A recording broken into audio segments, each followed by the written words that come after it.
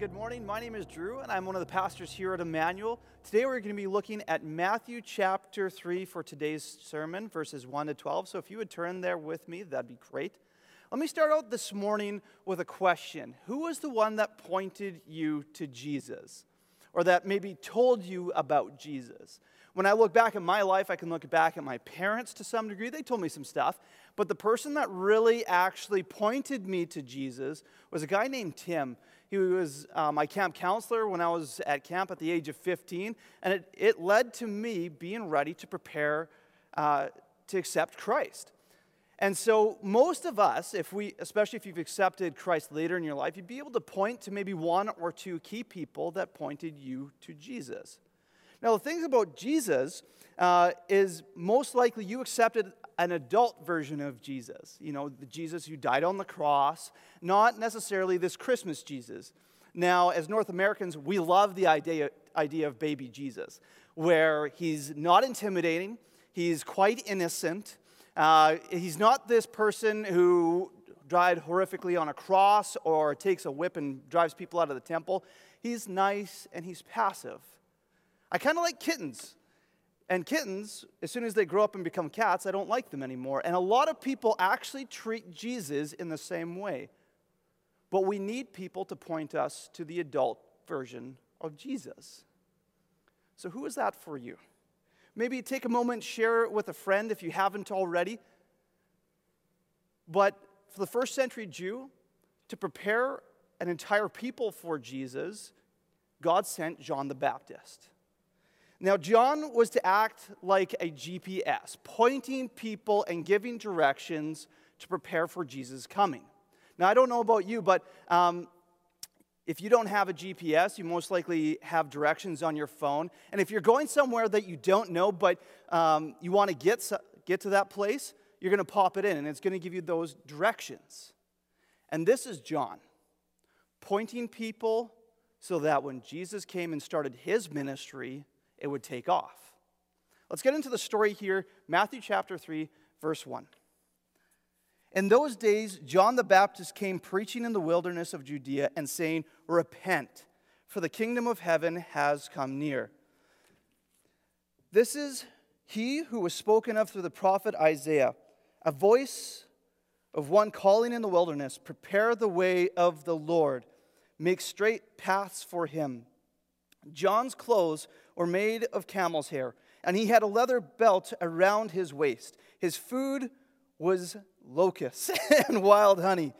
People came out to him from Jerusalem and all Judea and the whole region of the Jordan, confessing their sins. They were baptized by him in the Jordan River. But when he saw many of the Pharisees and Sadducees coming to where he was baptizing, he said to them, "You brood of vipers, who warned you to flee from the coming wrath? Produce fruit in keeping with repentance, and do not think you can say to yourselves, 'We have Abraham as our father.' I tell you that out of these stones God can raise up children of Abraham. The axe is already at the root of the trees, and every tree that does not produce fruit will be cut down and thrown into the fire. I baptize you with water for repentance, but after me comes one who is more powerful than I, whose sandals I am not worthy to carry. He will baptize you with the Holy Spirit and fire. His winnowing fork is in his hand, and he will clear his threshing floor, gathering up wheat into the barn and burning up the chaff with unquenchable fire." Now, a few things we need to keep in mind. One, we need to remember that this book, this gospel, the Gospel of Matthew, is written to Jewish readers. And when they would read this, as this chapter starts out with the words, "in those days," it's like an alert button saying, prophecy is about to be fulfilled. And so then we get into this reference from Isaiah, basically saying that prophecy is about to be fulfilled, and that fulfilling is that this guy is coming who is like Elijah, and he's going to be preparing a way for God. Before we get into that, let's look at who is John. So, if you've never read the Bible, and you open it up, and you get into it, and you read this part, you're probably like, this is crazy. So, you've got this crazy-looking guy, dressing all funny. He's eating bugs and honey. He's kind of drowning people, talking about repentance and this kingdom that's supposed to be coming near. For the average person who hasn't read the Bible before, you're going to think John is a quack job. It's like you turn on that GPS, the one that's supposed to be telling you to go somewhere, and it's just like, repent for the kingdom's coming. It's like, whoa, tone it back. If you've read the Bible before, your reaction might be a little different, where you know a few things. You're not so surprised about what you're reading here. You might think that John's kind of like that weird cousin that we all have. And if you don't have that weird cousin, you're possibly that weird cousin. But we're probably, if you've read the Bible before, you're a little more comfortable with this concept, where this guy is kind of a little out there, talking about Jesus, pointing the way. This seems to be a normal thing. But for the first century Jews, to the ancient ears, when they would have read this would have been normal for a prophet. A prophet would go out to a remote area so that they had safety to be able to preach and teach what they wanted. This guy dressed like Elijah, so he dressed like a prophet. And his lifestyle was different. John was a Nazirite, which meant that he lived differently and he ate things that were different. He was set apart, special for God. And so the first century Jews, for the ancient readers, they would read this and they would go, okay, this is normal. This guy's a prophet. Then there was his baptism. And for the Jews, when it comes to John's baptism, it would have been very reminiscent of what they already knew. One, they were very familiar with ceremonial washing. Basically, before you would go worship at the temple, the ancient version of a church, you would go and often wash in this bath called a mikvah. And it would more so, not really like you're scrubbing, but you just walk through it. And this mikvah had to be so much of fresh water, either from a spring, a river, or just rain. And it had to have a certain percentage of that. And you'd go through there, then you were fit to go worship at the temple. And so for this idea you repent, you confess your sins, and then you go and basically get the ceremonial washing, this was a common concept. But John takes it a step further, and with John's baptism, there's more of a permanence. And there's this other kind of baptism that the Jews would have been familiar with that actually would have been a bit more daunting.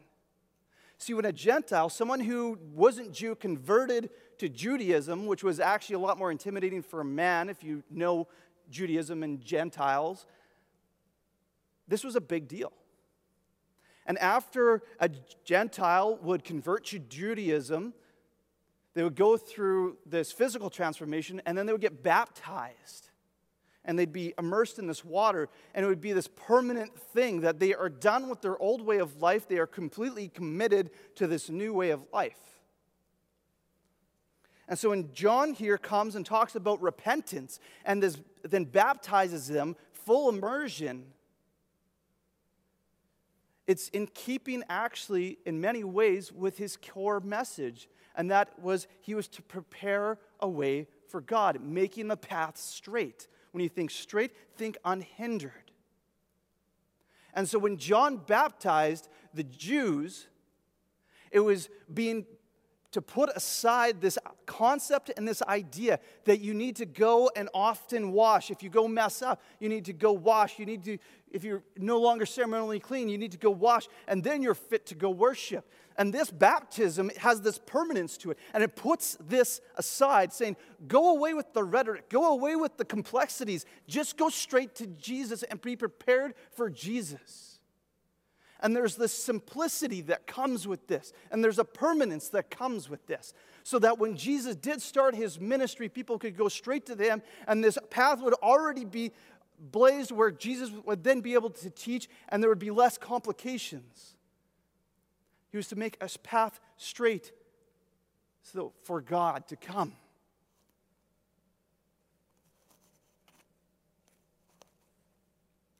And then there was his message. And his message was to make those paths straight, which means unhindered. Why? Because he's setting up Jesus. And this is in fulfillment of a prophecy in Isaiah chapter 40, verse 3. I'm going to read it here. Isaiah says this: a voice of one calling in the wilderness, prepare the way of the Lord. Actually, in the original, it says Yahweh, the Jewish name for God. Make straight in the desert a highway for our God. He's setting up God to come. The Message translates John chapter 1, verse 14, that God put on flesh. And I love that translation because I think it captures it so well. That God put on flesh and dwelt among us. And that's Jesus. And John's job is to set up God put on flesh. So that when Jesus started that ministry, as I said before, it would take off and it would be ready to go. But here's the thing. We can often get confused, and there's this misconception that can grow that our message needs to be the same as John's message. John called people to repent and prepare for Jesus. But Jesus calls us to come to him first to be prepared. For some, this is where the sermon needs to stop for you. Where you need to hear that you need to stop trying to change before you come to Christ. Change comes when you meet with Christ. You need to stop saying, I'm not good enough. You need to stop saying, I need to get my act together first. I'm not ready yet. My life and heart are too dark. I don't deserve forgiveness. I'm not in that right place yet.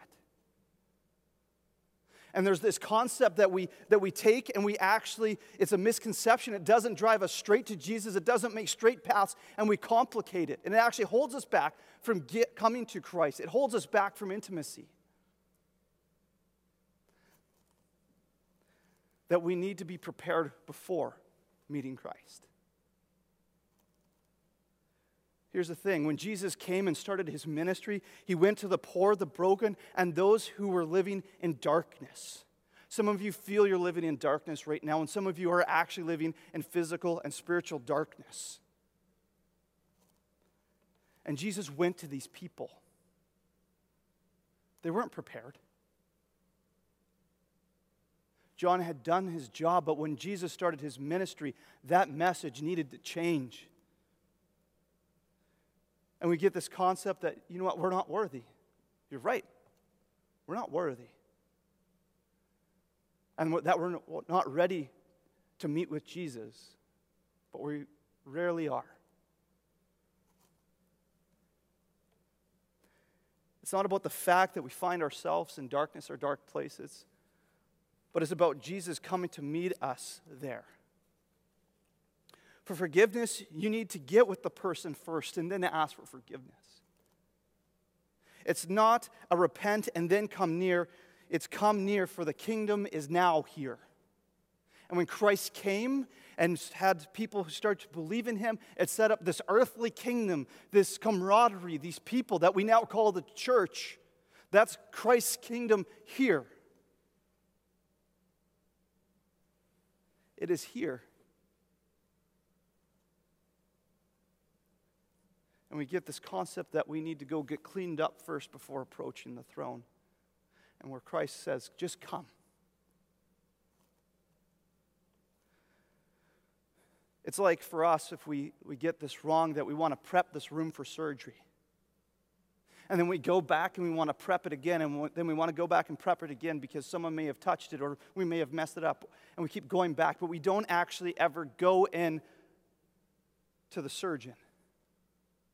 If you don't actually meet with the surgeon, you don't get the healing. And we can overemphasize this whole thing of being prepared instead of just going in and getting the healing. Instead of meeting with Jesus.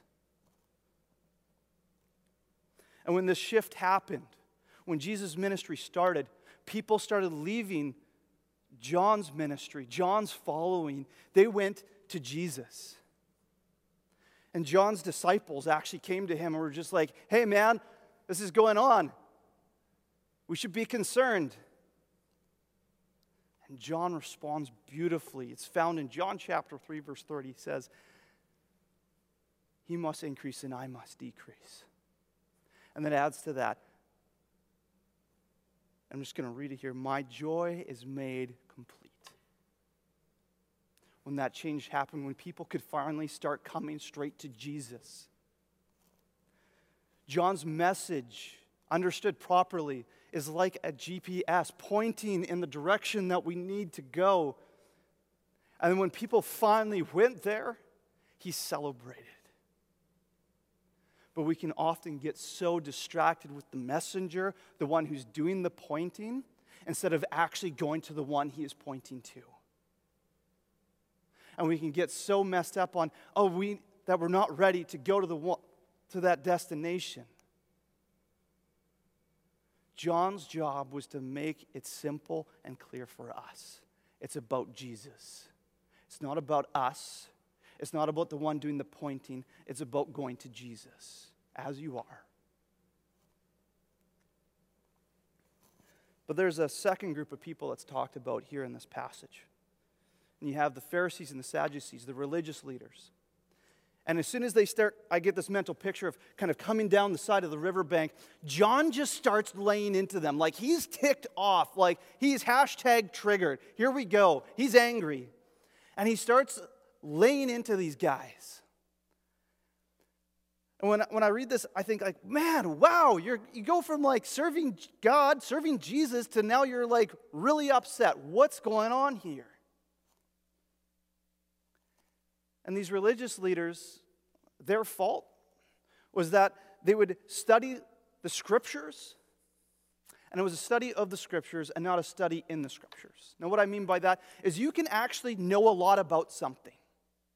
Take a pool, for example. You can go around a pool, you can look at the litmus, look at the pH of the water, you can measure the temperature, you can check the filters, you can know all these things about the water and about the pool, but not actually go in the pool. And there's a difference when you go into the pool. There's this experience as you go into it. And there's a difference between studying something, having a knowledge of something, and actually going in and experiencing it. And these religious leaders, they knew the Scripture well. They could tell the pH. They could tell many great, awesome things. They had the first 5 books of the Bible memorized. But they didn't really experience it. They were never really in it.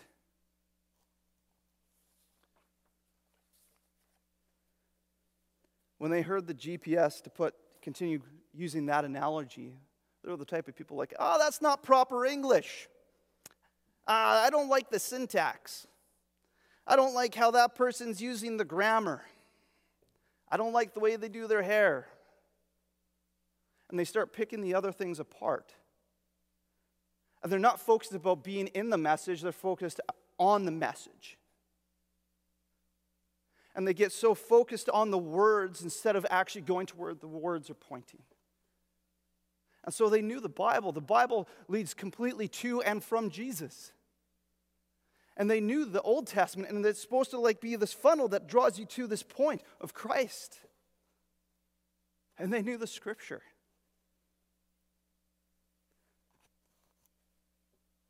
Where were they in the Christmas story? And this struck me as I studied the passage, and I've studied the Bible for years, and that's the joy of studying Scripture, is you get to discover or rediscover things. And this never really hit me before. But where were the religious leaders in the Christmas story?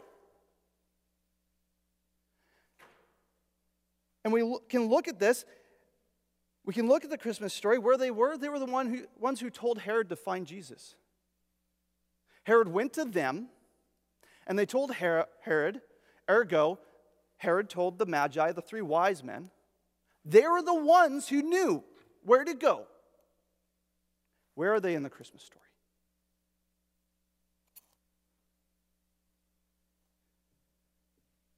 they didn't need a Jesus. Like to a loophole of a system, they had their loophole. They relied on the fact that they were descendants of Abraham. I tried to get my motorcycle license through a loophole in the system just last week. And it was actually kind of frustrating because I knew the book. And I actually opened the book and showed them the book.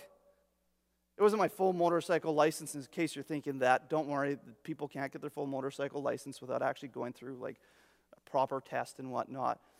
But to get that first stage, I knew the book. And so I actually showed them the book, and they told me no. And so here we have John who's looking at these guys and like, we know the book. And he's telling them, no. You actually have never really entered into it.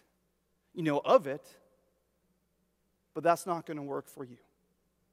You need to actually repent. You need to actually change. You need to actually show that you're different when you repent.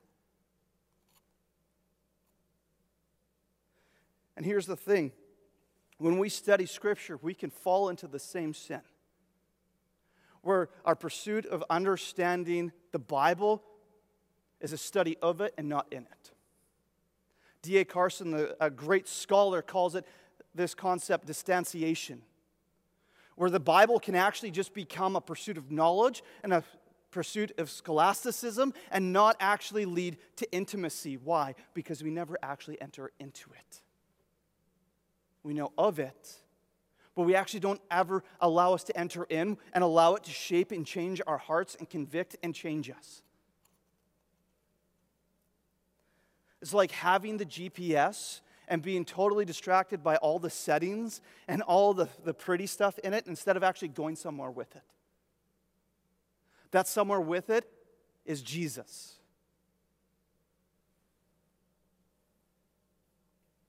And we can get this concept that we have enough God in our life, that we get to a point where we're just the ones telling others, just like the Pharisees, those religious leaders, where to go. Where's the Messiah? Oh, you need to go to church. You go there yourself? Nah, I've gone enough times. I have enough Jesus. Or maybe you go to church and instead of telling people about Jesus and telling them straight up, you're like, go talk to a pastor. Go talk to your community group leader. Go talk to a priest. And instead of pointing them directly to Jesus ourselves. But here's the thing, in order to actually point people to Jesus ourselves, we need to go there ourselves.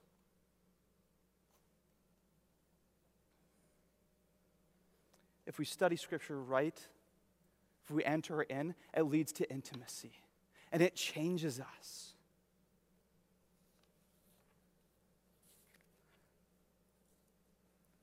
As we wrap up here, some closing thoughts. One, don't get distracted by the messenger. If you're curious about Christ and you ask someone and they don't do their hair right or they don't speak the best, that's okay. Everyone's a little weird if we're going to admit it. You don't always have to like the wrapping on the present to accept the gift. Second one is don't get distracted by the words. Make sure that we enter into the Word. Knowledge does not lead to intimacy. And nor does simply just doing all the right things because we read them in Scripture. And if you struggle with the words of Jesus, I'd like to encourage you, dive in. Actually read the Bible and not just what Google says. If there was a fire, would you care what the person looked like or how broken their English was if they were pointing you to the exit? No. You'd just go. The last thing, we need to be willing to point people to Jesus. Look at John. As simple as he could, he prepared others and pointed others to Jesus. And then when Jesus started his ministry, he said, awesome, go to Jesus. Go get healed in your soul. Go learn about him. Go sit under his teachings. Don't waste your time with me. Go see him for yourself.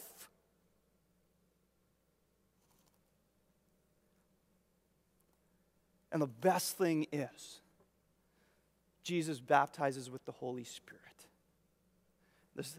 These last two verses in the scripture here of today's passage, for me, are my favorite.